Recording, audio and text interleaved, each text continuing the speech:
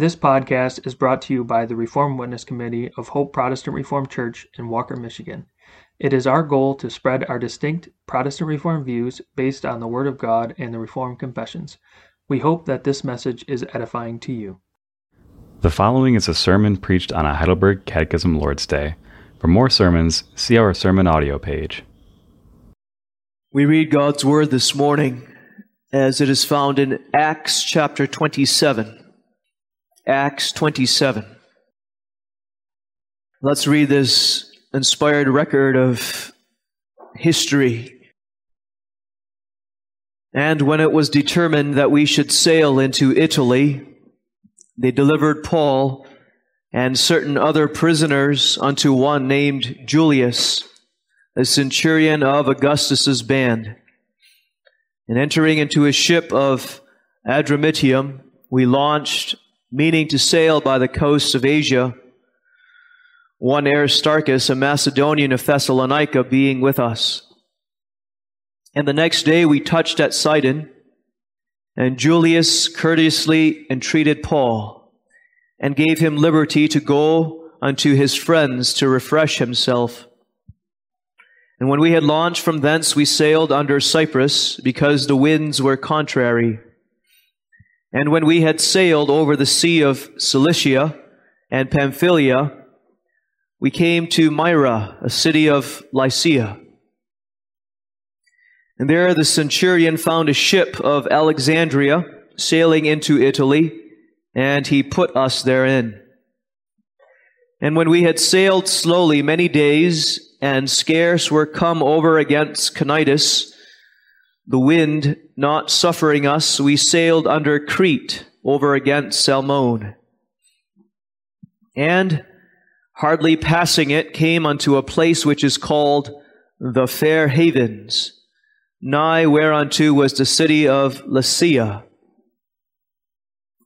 Now when much time was spent, and when sailing was now dangerous, because the fast was now already past, Paul admonished them, and said unto them, Sirs, I perceive that this voyage will be with hurt and much damage, not only of the lading and ship, but also of our lives. Nevertheless, the centurion believed the master and the owner of the ship more than those things which were spoken by Paul. And because the haven was not commodious to winter in, the more part advised to depart thence also, if by any means they might attain to Phenice, and there to winter, which is an haven of Crete, and lieth toward the southwest and northwest. And when the south wind blew softly, supposing that they had obtained their purpose, loosing thence, they sailed close by Crete. But not long after there arose against it a tempestuous wind called Euroclydon. And when the ship was caught and could not bear up into the wind, we let her drive. And running under a certain island, which is called Clauda, we had much work to come by the boat, which when they had taken up, they used helps undergirding the ship, and fearing lest they should fall into the quicksands, strake sail, and so were driven. And we, being exceedingly tossed with a tempest, the next day they lightened the ship. And the third day we cast out with our own hands the tackling of the ship. And when neither sun nor stars in many days appeared, and no small tempest lay on us, all hope that we should be saved was then taken away. But after long abstinence, Paul stood forth in the midst of them and said, Sirs, ye should have hearkened unto me, and not have loosed from Crete, and to have gained this harm and loss. And now I exhort you to be of good cheer, for there shall be no loss of any man's life among you, but of the ship. For there stood by me this night the angel of God, whose I am and whom I serve, saying, Fear not, Paul, thou must be brought before Caesar, and lo, God hath given thee all them that sail with thee. Wherefore, sirs, be of good cheer, for I believe God, that it shall be even as it was told me. Howbeit we must be cast upon a certain island. But when the 14th night was come, as we were driven up and down in Adria about midnight, the shipmen deemed that they drew near to some country, and sounded, and found it 20 fathoms. And when they had gone a little further, they sounded again, and found it 15 fathoms. Then fearing lest we should have fallen upon rocks, they cast 4 anchors out of the stern, and wished for the day. And as the shipmen were about to flee out of the ship, when they had let down the boat into the sea, under color as though they would have cast anchors out of the foreship, Paul said to the centurion and to the soldiers, Except these abide in the ship, ye cannot be saved. Then the soldiers cut off the ropes of the boat and let her fall off. And while the day was coming on, Paul besought them all to take meat, saying, This day is the 14th day that ye have tarried and continued fasting, having taken nothing. Wherefore I pray you to take some meat, for this is for your health. For there shall not an hair fall from the head of any of you. And when he had thus spoken, he took bread and gave thanks to God in presence of them all. And when he had broken it, he began to eat. Then were they all of good cheer, and they also took some meat.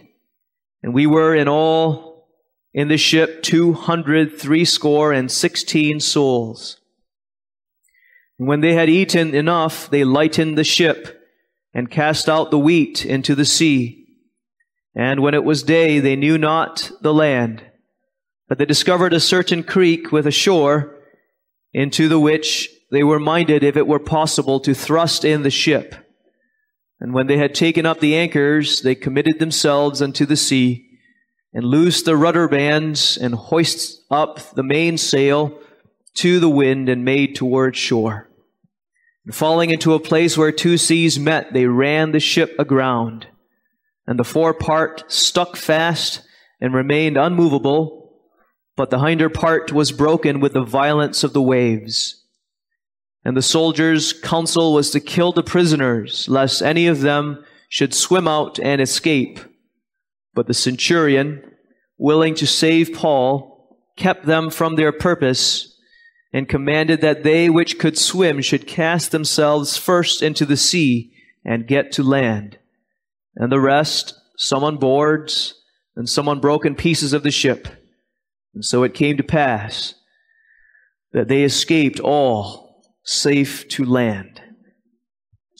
We read that far in God's inspired word. And now we turn to the Heidelberg Catechism and Lord's Day 1. Lord's Day 1. What is thy only comfort in life and death? That I, with body and soul, both in life and death, am not my own, but belong unto my faithful Savior, Jesus Christ, who with his precious blood hath fully satisfied for all my sins, and delivered me from all the power of the devil, and so preserves me that without the will of my heavenly Father, not a hair can fall from my head. Yea, that all things must be subservient to my salvation. And therefore by his Holy Spirit he also assures me of eternal life, and makes me sincerely willing and ready henceforth to live unto him. How many things are necessary for thee to know that thou, enjoying this comfort, mayest live and die happily? 3. The first, how great my sins and miseries are. The second, how I may be delivered from all my sins and miseries. The third, how I shall express my gratitude to God for such a deliverance. Beloved in the Lord Jesus Christ, this morning we begin anew our cycle through the doctrines of Scripture as explained by the Heidelberg Catechism. This practice, as you know, of going through these doctrines in the Catechism is a requirement of our church order. In Article 68 of the Church Order of the Protestant Reformed Churches, we find this statement: "The minister shall on Sunday explain briefly the sum of Christian doctrine comprehended in the Heidelberg Catechism, so that, as much as possible, the explanation shall be annually completed according to the division of the Catechism itself for that purpose." This requirement of the church order is not the only reason, of course, that we have the preaching through these doctrines of the Catechism again and again.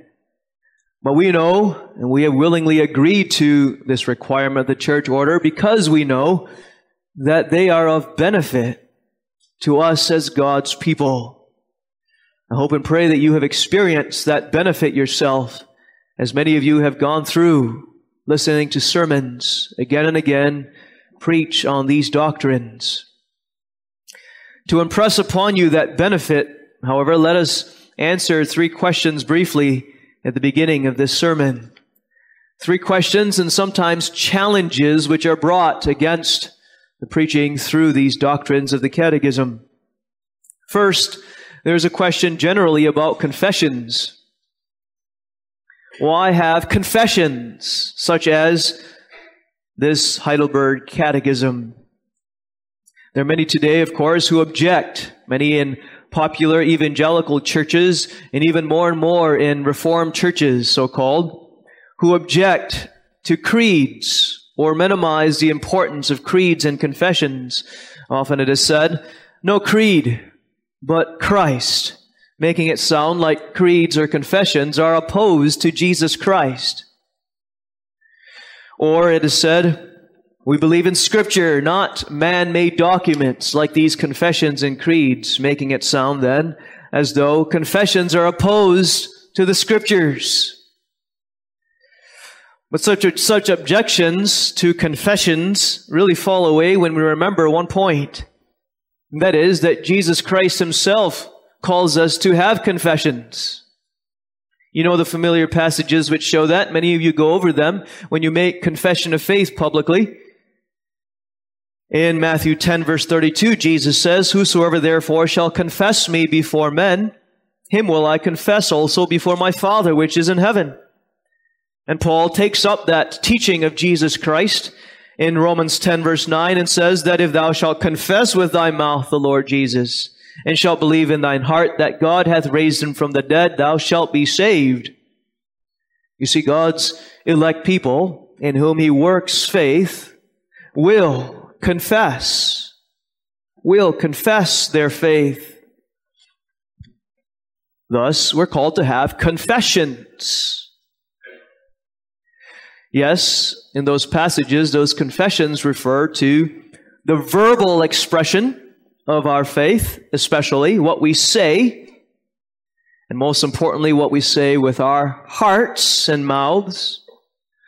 But the very reason, you see, we put it down on paper or we have it in the Heidelberg Catechism is so that God's people learn what to confess, so that what is written is expressed from the heart and with the mouth. The Catechism is used to instruct God's people in the truths of Scripture so that they might confess that truth, and not just confess it as individuals, saying this or that or whatever they think the Bible is saying, but now as individuals, together, united, saying the same thing as the word confession literally means. Say the same thing as expressed in something like the Heidelberg Catechism. We have confessions like the Catechism is exactly because God calls us to confess our faith. Secondly, a question is this: should we preach such confessions? Yes, we should have confessions, but should we preach such confessions? And the short answer is yes, for how else are they kept in the hearts of God's people that they might be confessed from their mouths? The doctrines of the confessions, the truths of Scripture which are found in these confessions should be preached, that the people may receive them, and hearing them, believe them, know them well, and confess them. To clarify, the authority does not lie in the confessions themselves, of themselves. The authority is the Word of God, the Scriptures, which these confessions are explaining and organizing.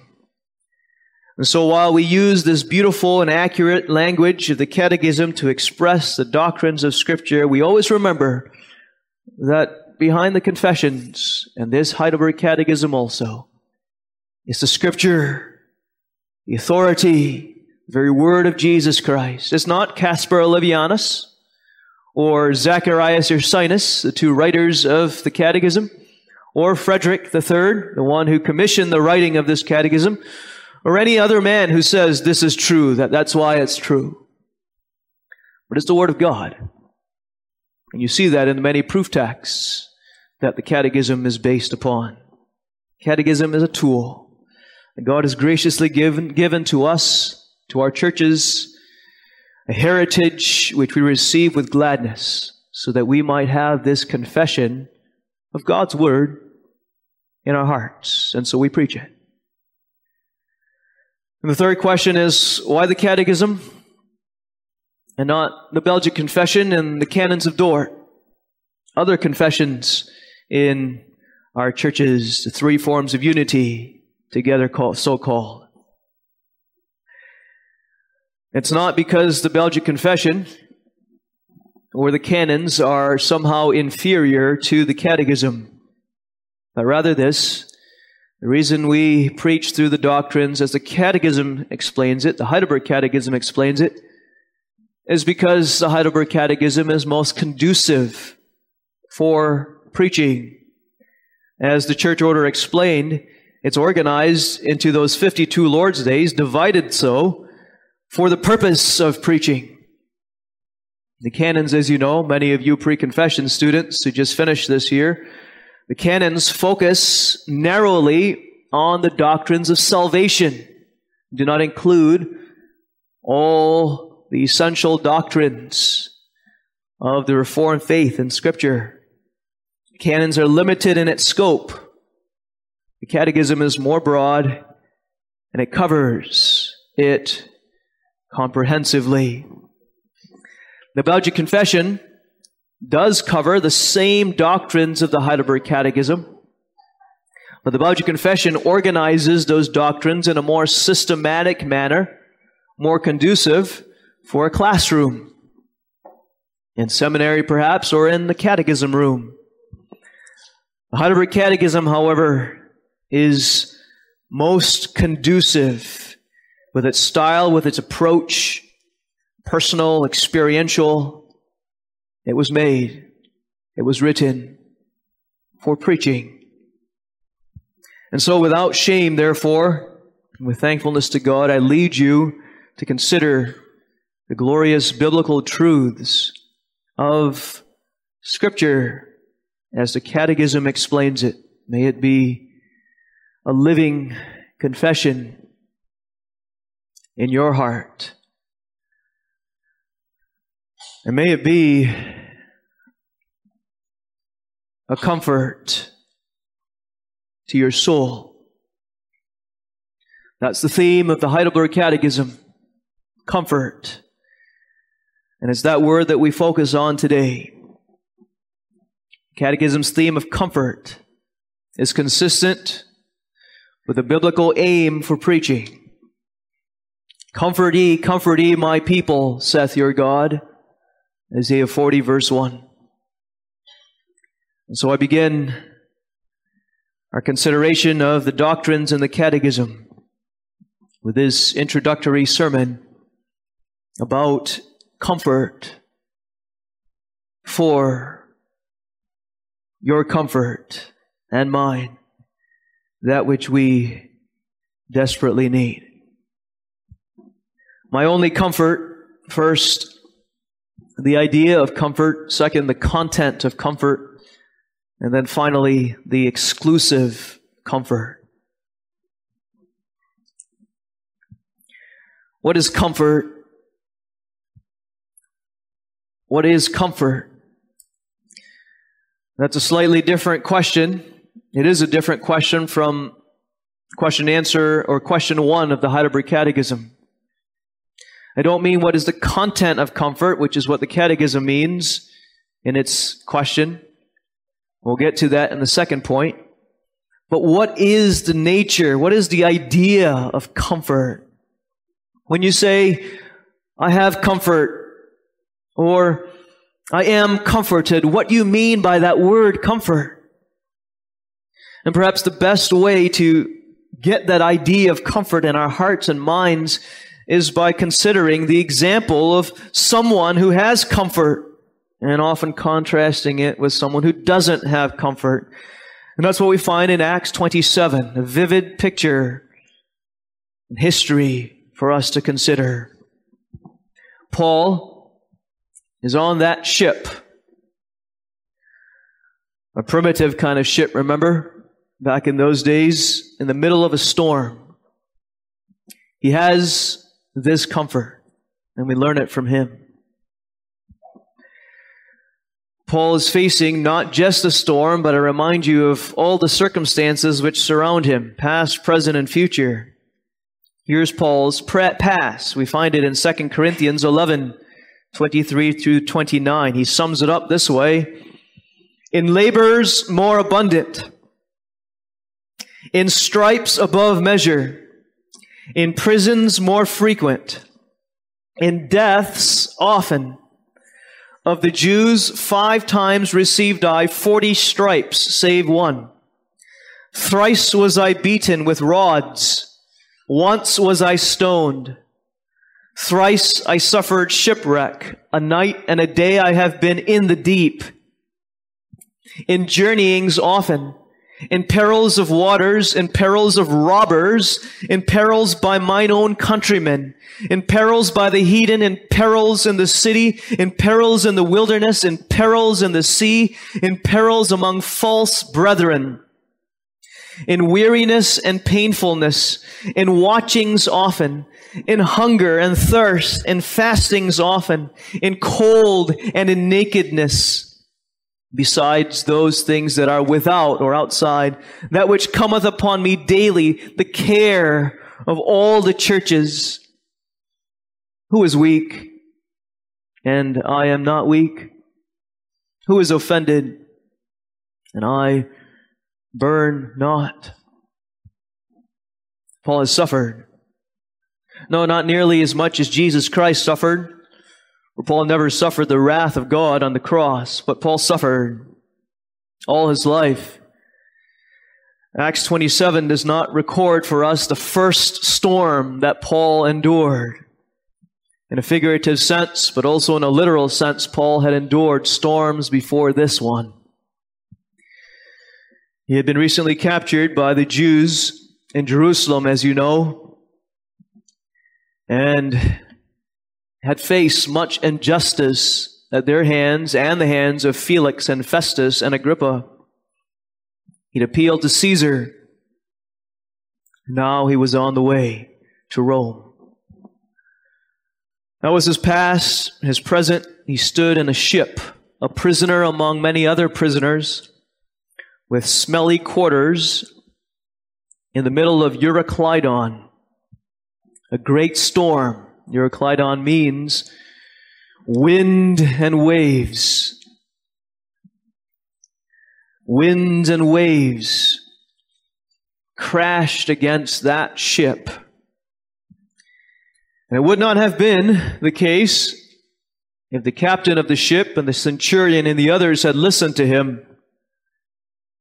But they had ignored his advice that he had received from God, and they had continued on their way to find a different haven, a different port for their ship to winter in. And now God in His sovereignty had caused that ship to face the storm of Euroclydon. Paul felt alone. In the future, whether he died on that ship or on a deserted island, if he survived shipwreck, or whether he died in Rome, Paul knew soon, after some more labors, he would die before Nero. And there Paul stood in that predicament, in the midst of those circumstances, full of what we call comfort. Comfort. Picture that. Paul, a Jew, probably a dark-haired man with brown skin, weathered and tattered clothes, with shackles around his wrists or ankles.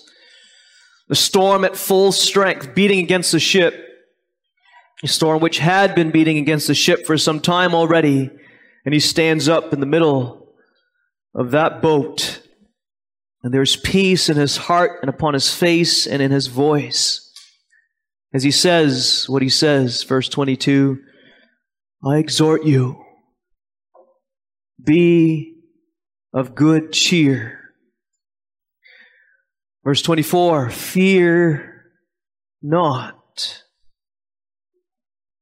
Verse 25, wherefore, sirs, be of good cheer, for I believe God, that it shall be even as it was told me. That's quite a scene. That shows the comfort of the believer.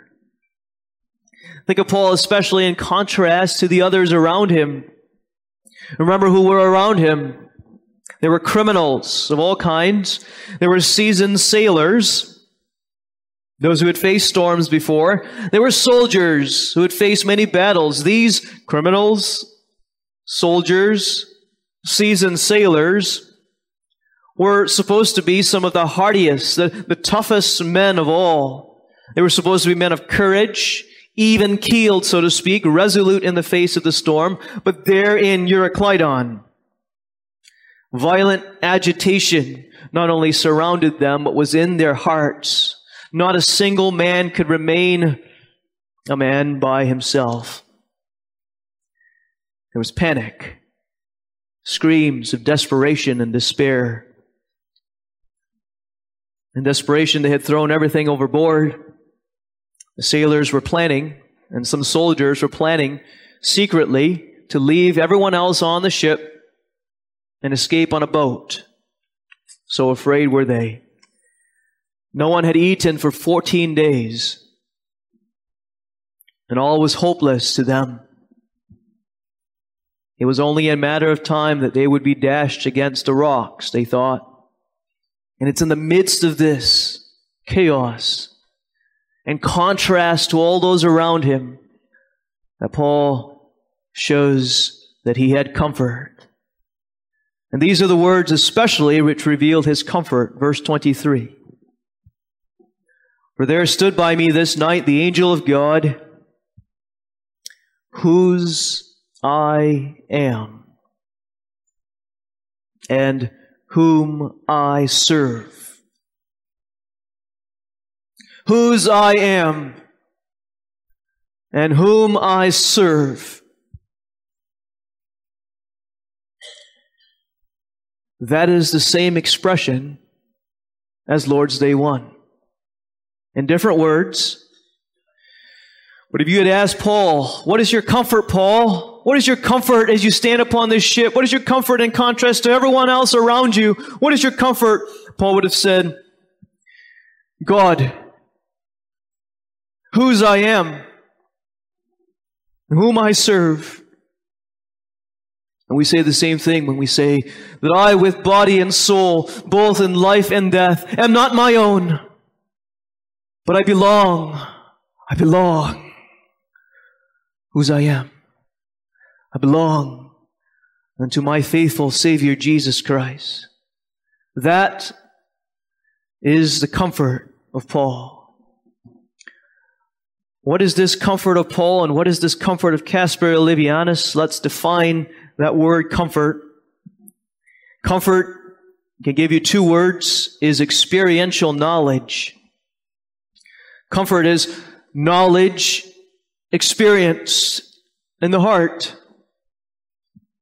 The true knowledge of God experienced in the heart of the believer. Or defined along the lines of Acts 27, true knowledge of God experienced in the heart of a believer, which gives him calm in the midst of a storm. The comfort is, first of all, knowledge. An intellectual kind of knowledge, a knowledge of truth. Question 2, notice, shows us the Catechism making that explicit. It speaks of comfort as knowledge. How many things are necessary for thee to know, that thou, enjoying this comfort, mayest live and die happily? Comfort is true knowledge, knowledge of the truth of God. The Catechism goes on to give us the outline of the entire Heidelberg Catechism, knowledge especially of my sins and miseries, knowledge of my deliverance from those sins and miseries, and knowledge of how to show my gratitude to God. That knowledge, intellectually understood, is my comfort. But it's more than just knowledge intellectually. It's not just knowledge up here in the head, but it's knowledge experience. It's knowledge experience in the heart. Yes, it's knowledge felt. Christianity is not only about feelings. It's not first about feelings. But comfort, think about that word comfort, is that knowledge, experience, and even felt within the soul. The word comfort in the English is derived from the Latin, which literally means with strength. With strength. Comfort is that knowledge which God causes by His Spirit to sink down within the heart so that it is experienced. And that which is experienced, the feeling that is felt, is that inner stability or strength in the midst of a storm like this. That was Paul's comfort. And so comforted was he that he was able to stand there in the midst of the storm and even to preach in the hearing of other men who were trembling in great fear. This experiential knowledge comes to us often by means of a messenger. In verse 23, Paul indicates that his comfort, or this experiential knowledge, came by an angel of God that appeared to him. And Paul is not saying that the angel himself was the comfort. Paul is saying that the message of truth which was spoken by the angel, that was what God brought down into his heart and gave him this comfort. Significant because the word comfort in the original is paraclete or parakaleo. Literally, the idea of comfort in the Greek is to come alongside another and speak. The picture in that word is this. You see someone who is troubled. You see someone who is anxious. You see someone who is afraid. And someone walks up to that person who is trembling, who doesn't have that inner stability. that someone perhaps whispers in his ear a message. A message. And that message enters the ear not only, but the mind and the heart. And then that one who is troubled, that one who is fearing, that one who is agitated now raises his head. And there's a peace that passeth understanding in his soul and even as seen on his face. God uses a messenger. Ultimately, that messenger is the Holy Spirit. He is called the Comforter by Jesus Christ in John 14. He is the God of all comfort, who is the breath of God, the one who is breathed into our ears and hearts as that message comes. But that Holy Spirit, the Comforter, uses, of course, the preacher, and not just the preacher, elders, deacons, a spouse, your parents, your own children, a fellow believer, a brother and sister in Christ, to speak the message of God's Word. The Spirit works as that message is spoken by a messenger and gives that inner strength, that settling in the midst of a storm. What is that specific message or the content of comfort? The Catechism in answer 2 outlines all of Scripture: sin, salvation, service, we can put it. It summarizes the whole gospel. Here Paul confesses it briefly: whose I am. Or, I am not my own, but I belong. I belong to Jesus Christ. Understand, first of all, the negative of that. The negative side of I am not my own. To the minds of pagans and to these unbelievers on the ship with Paul,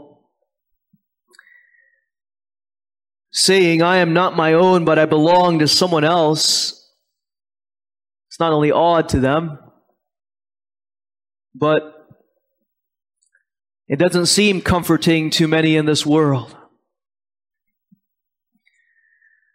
Because they would rather say, and we with them, too often in our lives, would rather say and think, I am my own. I belong to myself. No one's the boss of me. No one owns me. We think that and feel that through our life.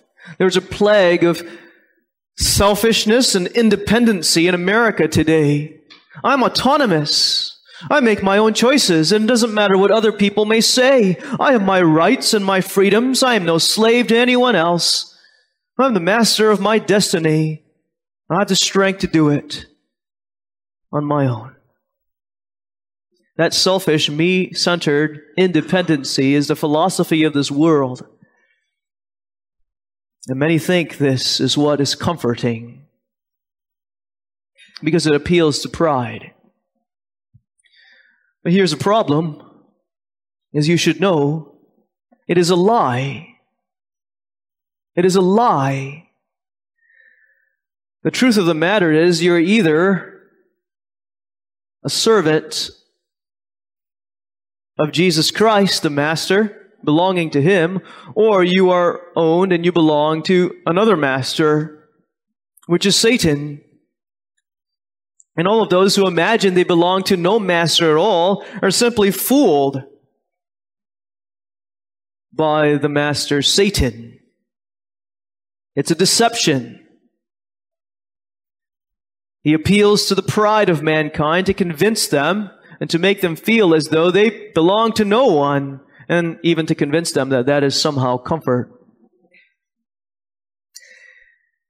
And ironically, if a man or woman is honest with himself, he soon realizes, and God will make him or her realize that belonging to no one is terrifying. God has his way of impressing that upon us, doesn't he? In failures, in loneliness, in storms like Euroclydon.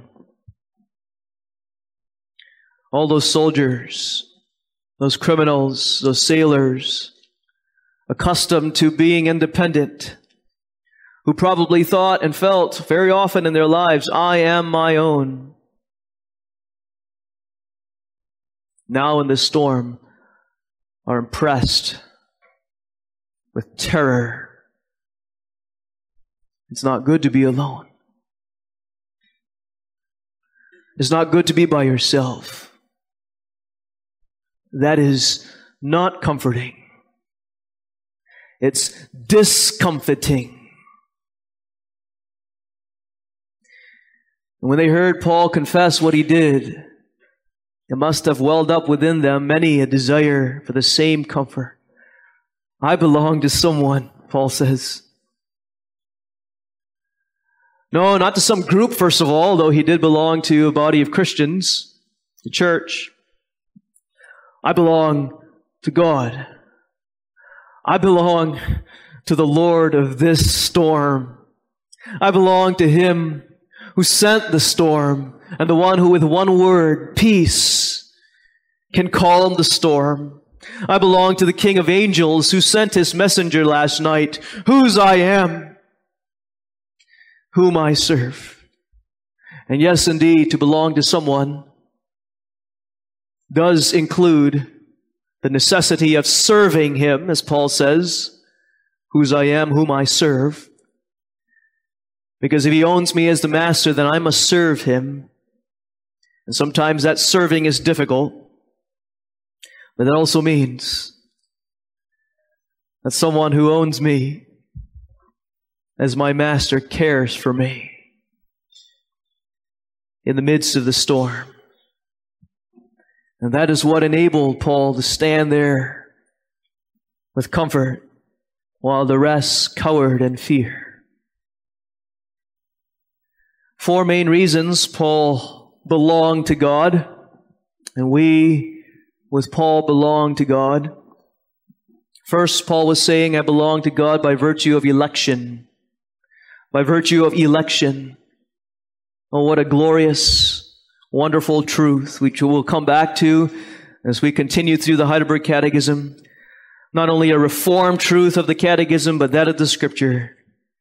Part of the comfort of the believer is, I belong to God because he chose me, not because I chose him. I belong to God because he chose me, and that means he chose me from eternity. I never, from eternity, ever belonged to anyone else, but in his counsel I belong to God. He's always for me before the foundations of the world. He always chose to adopt me as his child. Not because of anything that I have done or ever will do, but only because of his grace. Because he sees me in love in Jesus Christ. Second, Paul says, I belong to God by virtue of creation. Having chosen me, he created me. All things in this world, and then also my soul and body, as the Catechism refers to. Soul and body. Fearfully and wonderfully he made me. Caused me to be conceived in my mother's womb, to be born, to make me who I am today. Unique, different. And he has had many wonderful thoughts toward me. I belong to him because he created me. He chose me. He created me. Third, by virtue of my redemption. Redemption. He bought me. My soul and body were conceived in sin because in Adam I fell. From Adam I inherited a sinful nature under the power of Satan. But God, But, as the Catechism says, my faithful Savior Jesus Christ, with his precious blood, hath fully satisfied for all my sins and delivered me from the power of the devil. Bought me, redeemed me by his perfect life and shed blood. And therefore, by virtue of his redemption, I am his. I belong to him. Election, creation, redemption, and fourth, that which really sums it all up as the heart of the Reformed faith. I belong to him by virtue of covenant. Covenant. For Jesus, having died for me and redeemed me, took me, embraced me as a husband embraces his wife, caused me to experience a friendship, a covenant relationship like nothing else, though there are pictures on this earth. By his Spirit, he took me, dead in trespasses and sins, joined me by the bond of faith to himself, quickened me, and gave to me not just salvation, but he gave to me himself so that I can say, not only I belong to him, but he belongs to me. I am thy God, he says. And you are my people.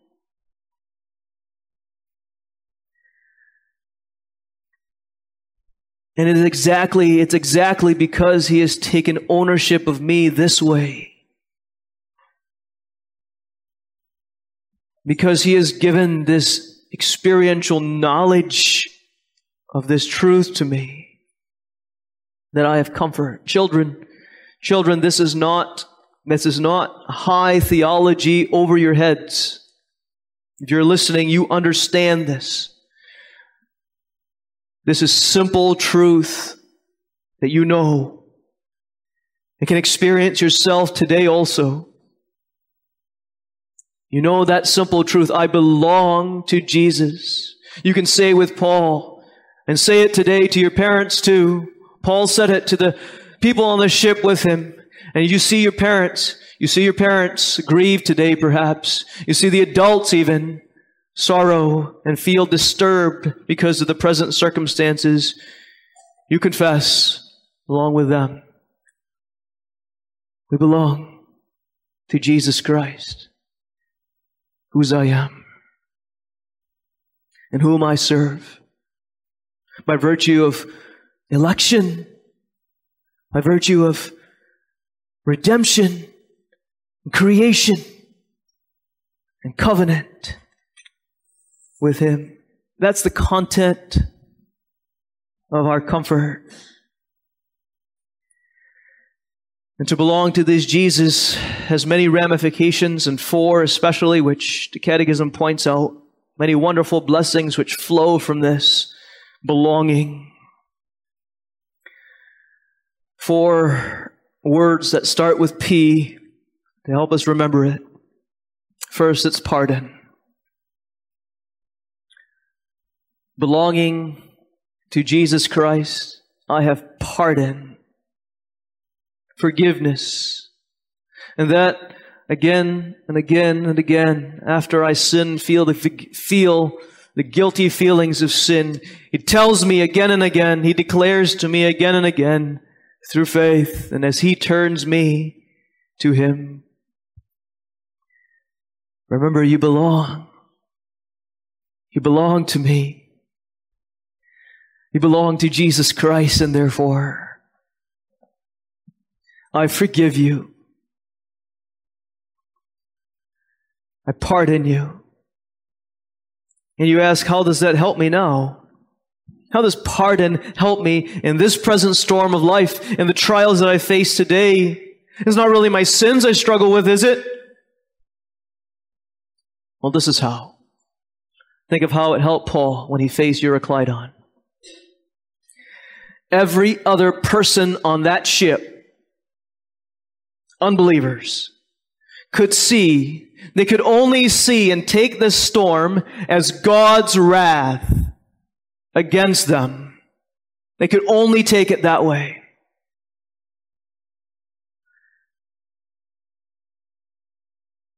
And what they knew or thought they were going to face, death very soon, was going to bring them before the face of a wrathful God. They knew, perhaps not intellectually that they could express, but they felt it in their souls. Wrath, punishment, hell. Euroclydon said all that to them. But Paul, knowing his pardon in Jesus Christ, the covering of all of his sins, he knew the comfort that this storm, even this storm, though all around it seemed as though hell was breaking loose, this storm could not be punishment against him because he already received full pardon in Jesus Christ. And that full punishment had come upon Jesus completely, could never come upon him. That's how pardon fits with every trial, beloved. Nothing can be against you, but only for you. Second, power. By belonging to Jesus, there is pardon and power. Real spiritual power. An inner strength. That's what comfort is, remember. An inner strength that enables me to fight sin, battle my besetting sins.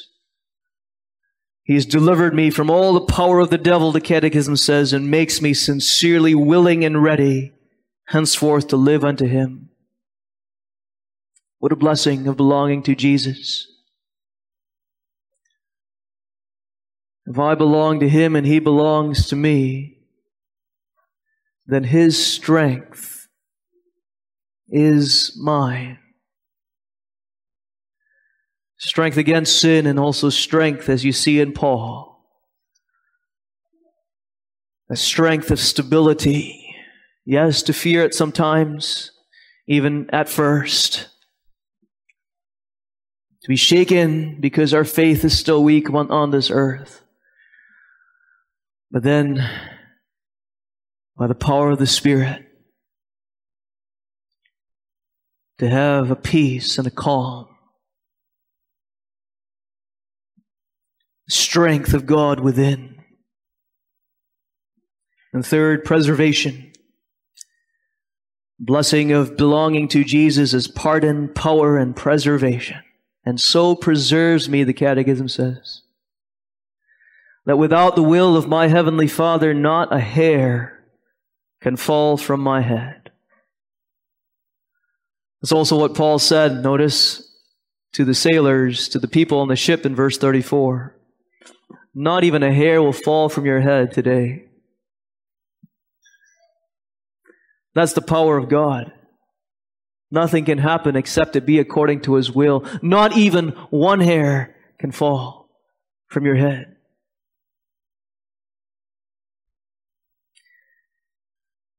No devil can attack. No sin can come upon me. No trial, no conflict, no suspension, no church issue, unless God, by his will, sovereignly brings it to pass.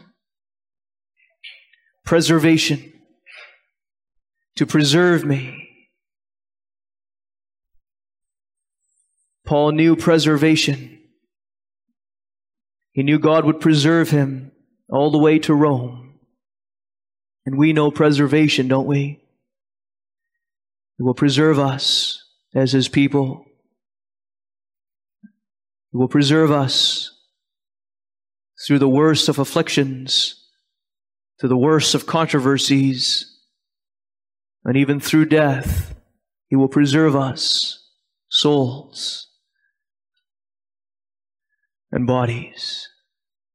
Pardon, power, preservation, and finally purpose. The purposes of God are always for our good. The Catechism says, as a blessing of belonging to Jesus, that all things must be subservient to my salvation. All things must be for my good, not only generally, but for my salvation.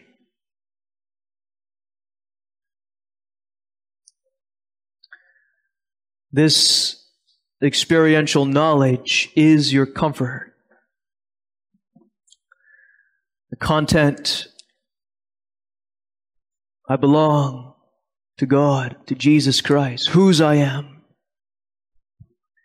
by virtue of election, creation, redemption, covenant, with many blessings. But now there is one more word to consider as I close, and that word is only. What is your only comfort in life and in death? Exclusive comfort.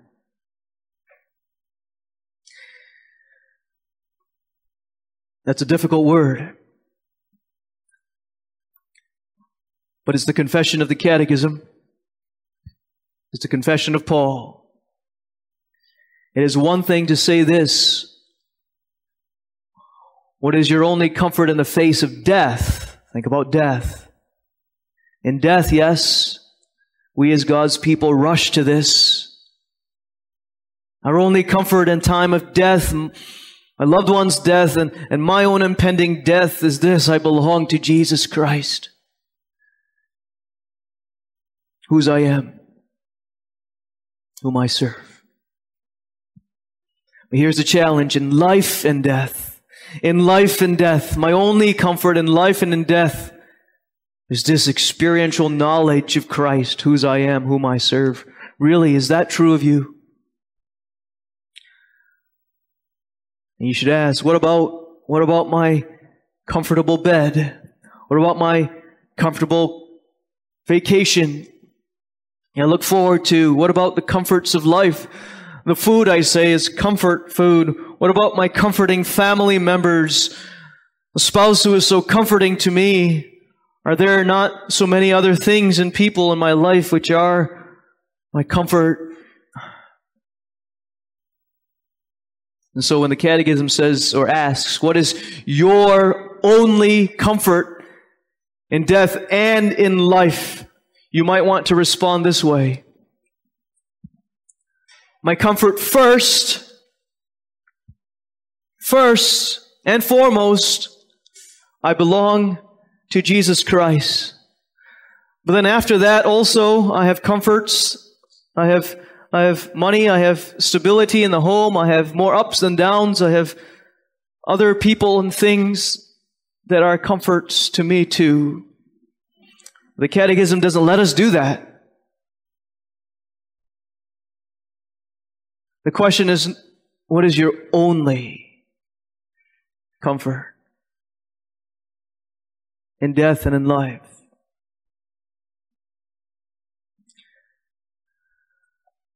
Can you truly answer, my only comfort in life and death is that I am not my own, but I belong to my faithful Savior, Jesus Christ? And then you realize that the word comfort,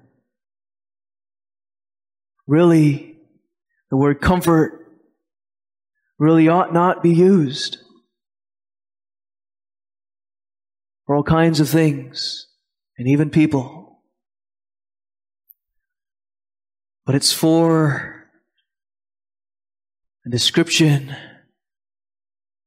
of belonging to Jesus only. And belonging to Jesus only. Then I know He gives me freely all things for my good. To help you realize that your only comfort is Jesus Christ, think about life without the knowledge of belonging to Jesus. Let's say you have an easy life. No pain, no surgery, no cancer, no hardship, no conflict in family and church, even at least outwardly, money, just the right amount of perfectly behaved children, success. You have all the so-called comforts. Let's say you have everything and not the experiential knowledge that you belong to Jesus. Then here is your state. Here is what you will know in your heart as much as you try to block it out. God is your enemy. He has chosen to destroy you in His wrath. All things, nice things, pleasurable things, all things are to fill up your cup of wrath, to set you on slippery places, that your destruction might be greater. All things work together not for good but for evil. You are on your own with your idols. You belong to Satan under his power, soon to join him in hell. That's your life without the comfort of belonging to Jesus. What say you?